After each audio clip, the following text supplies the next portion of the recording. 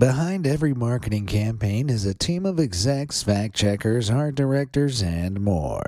You'd think this would result in well-planned, well-executed strategies every single time. But of course, marketing teams are only human, and humans can be really, really dumb. As these examples prove, sometimes even the biggest dogs in the game can have a swing and a great, big, costly miss. You're listening to Be Amazed. In June 2005, Snapple decided the best way to gain attention for its new popsicle product, Kiwi Strawberry on Ice, was to go big. Very big. Snapple took on the previous Guinness Book of World Records holder for largest popsicle, constructing a 17.5-ton popsicle. The tasty monolith was constructed in New Jersey and hauled to New York on a freezer truck kept at negative 15 degrees Fahrenheit. On arrival, the popsicle was dangled over East 17th Street in Manhattan by a crane.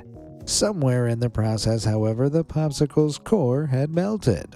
This meant that when the crane lifted it into the air, the mushy, sticky innards flooded the streets. Passers-by were reportedly slipping in the puddles, and the mixture was growing increasingly sticky in the summer sun. Authorities were called in for the cleanup, which Snapple later paid for, leaving the whole ordeal as nothing short of a total disaster. Snapple never figured out why the popsicle didn't keep its solid form, but it was likely a combination of incomplete initial freezing, the hot sun, and a marketing team with more money than brains. In 1988, an American car brand produced by General Motors decided to take the olds out of its Oldsmobile namesake and prove that they were cool now. While brand rejuvenation is often a wise move, it all hinges on smart approaches to new markets. Unfortunately, adopting the campaign slogan, "It's not your father's Oldsmobile," wasn't the wisest choice. The accompanying adverts featured a typical 80s synthesizer-heavy jingle as well as artsy shots of the youth, attempting desperately and clumsily to appeal to the new generation. It failed miserably as the car itself had barely changed at all, meaning the kids weren't interested. Meanwhile, the loyal customers who had enjoyed the Oldsmobile in the past were alienated, fearing that the car they'd loved had now been changed in some way. In the following decade or so, Oldsmobile became obsolete. Great job, Oldsmobile. It's not often you alienate both potential markets in one fell swoop. In the 1980s, airlines were hit hard by new regulations, stiff competition, and the changing face of the airline business. In an attempt to gain attention and thus profit, American Airlines announced the unlimited A-Air Pass, which, for the mere sum of $250,000, would entitle the bearer to free flights for the rest of their lives. 28 people took advantage of this deal before America realized that rising operation costs and over-enthusiastic usage of the passes meant that the one-off fee of $250,000 wasn't profitable. It soon started losing them money. Two individuals contributed to this loss more than anyone else: Jacques Vroom and Steve Rothstein. The two held passes until July 2008, when Americans calculated that their flights totaling millions of miles each year were costing the company $1 million each annually. Rothstein was even noted to have taken regular trips across the Atlantic simply for a bite to eat with friends. Soon, American Airlines began stripping customers of their unlimited passes in airports very publicly, resulting in costly legal proceedings as well as a permanently tarnished reputation. Today's A-Air Pass allows on-demand travel for a discounted rate, but endless free trips to Chicago just for a slice of za are unfortunately off the cards. Hoover Vacuum's British arm made a similar mistake in 1992 when they launched a promotion offering 2 free return flights to Europe with a purchase of more than £100. Profit was expected to come from the various small print loopholes and profitable extras travel agents were encouraged to push. When the first promotion went well, Hoover began offering flights to New York or Florida in the same scheme. This meant for the purchase of a rather inexpensive Hoover, customers could obtain flights worth over £600. The promotion became much more popular than anticipated, and Hoover was only able to deliver on a fraction of the tickets. After coughing up £50 million for the free flights, while only generating £30 million in sales, Hoover bled out another £7 million to quell the PR damages. Just like their famous products, Hoover's marketing team sucked. IKEA has franchises around the world, but some countries' approaches to the flat-pack megastores are notably different. IKEA Saudi Arabia was called out in October 2012 for publishing catalogs that were identical to all their others, except the women were completely removed.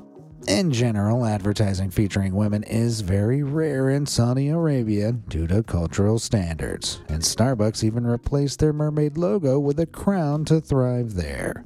But whether politically correct or not, IKEA, a company formed in Sweden, one of the most progressive countries in the world, was accused of putting business interests before women's rights. Or maybe women don't exist in Saudi Arabia. In much of America, as well as all of Canada, brass knuckles are illegal. Instead, people are generally encouraged to punch each other the old-fashioned way. Electronic Arts must have missed that memo in 2009 when a shipment of press packs for their Godfather 2 video game came under fire for its questionable content. That content, of course, featured shiny sets of brass knuckles. When they realized they'd committed a crime by sending these out, EA quickly recalled the knuckles, but not before causing a very public mess and some very outraged moms. As if soccer moms needed any more reason to believe video games cause violence. Luckily for EA, the blunder didn't pack a punch in the form of any lawsuits, but EA had become the godfather of gaming PR disasters. Scavenger hunts are good, wholesome fun, right? Well, it turns out that when your clues are kept in abandoned briefcases in public places, the authorities tend to take the hunt quite seriously. In 2014, Coors Light Canada sponsored a scavenger hunt across Toronto called Search and Rescue. This fun-in-the-sun-themed publicity stunt involved hiding 880 prize-filled briefcases across the city with clues and maps posted on Twitter each day. The hunt went smoothly, that is, until a prize briefcase left at an intersection caught the attention of the bomb squad. Due to its suspicious nature, the briefcase launched an investigation, halting the evening commute for hundreds of angry people. Coors Light Canada issued a public apology, but many inconvenienced Canadians publicly renounced the brand, determining to seek light refreshment elsewhere in the future. In 1971, Coke rode the free love political waves by teaching the world to sing in perfect harmony. Voices came together, drank Coke, and called for a unified Earth.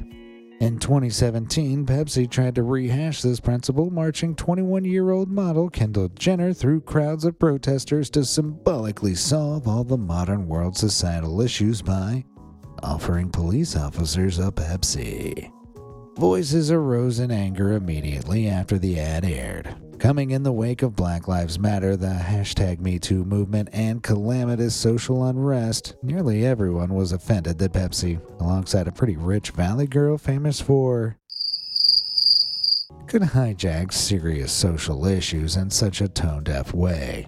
Across the world, angry people were left wondering if Pepsi could be that oblivious, or if they were making people angry on purpose. Ears and inboxes full of outrage, Pepsi pulled the ad and publicly apologized. Meanwhile, the social movements the ad referenced continued, somehow not resolved by Pepsi sales. Additionally, in 1996, Pepsi came up with a not terribly original but easy-to-follow loyalty scheme. Customers could earn points by buying Pepsi products. Different products had codes worth different point values. After amassing points, they could be redeemed for prizes like t-shirts, sunglasses, and other random items bearing the Pepsi logo. One commercial for Pepsi stuff, which aired during the Super Bowl in 1996, announced that 7 million points could be cashed in for a full-blown Harrier jet, complete with custom Pepsi stylings. Pepsi rather carelessly assumed that no one would want a Harrier jet or bother to collect that many points. But as you've probably guessed, a 21-year-old business student called John Leonard decided to take Pepsi up on their offer.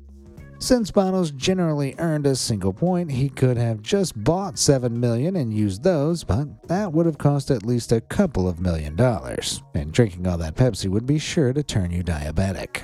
He discovered that Pepsi points could be purchased for 10 cents each and found this method to be a comparatively cheap way of acquiring a fighter jet.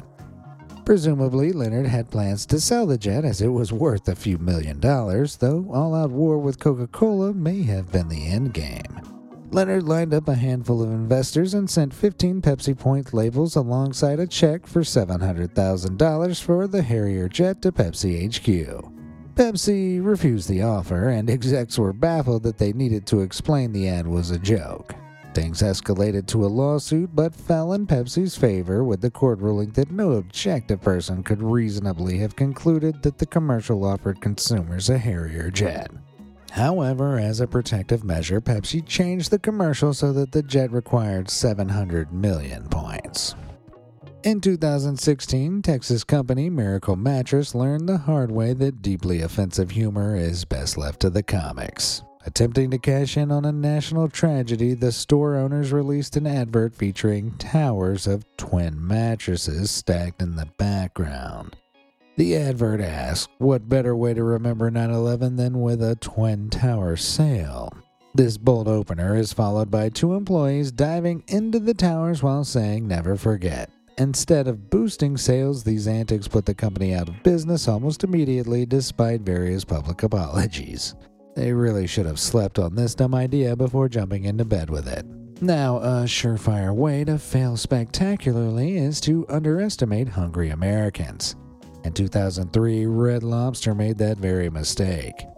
Then president of the chain, Edna Morris, assumed running an all-you-can-eat promotion would be a terrific way to bring new life to the Red Lobster brand. However, of all the inexpensive sea critters, she chose snow crab legs as the promotion's center point.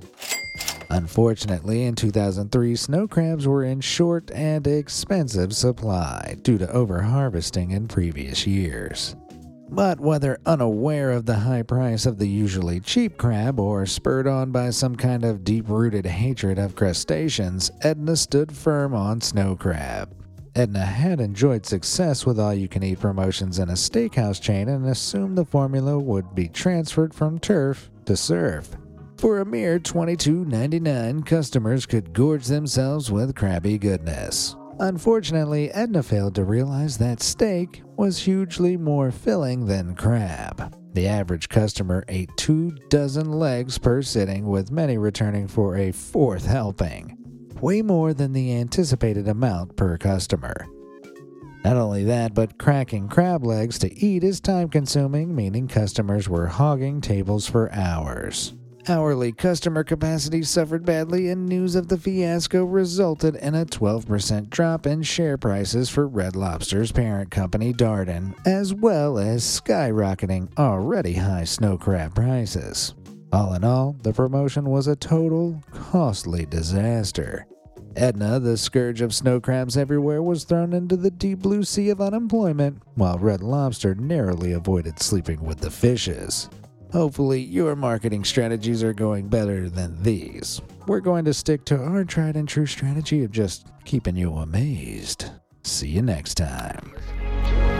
You're listening to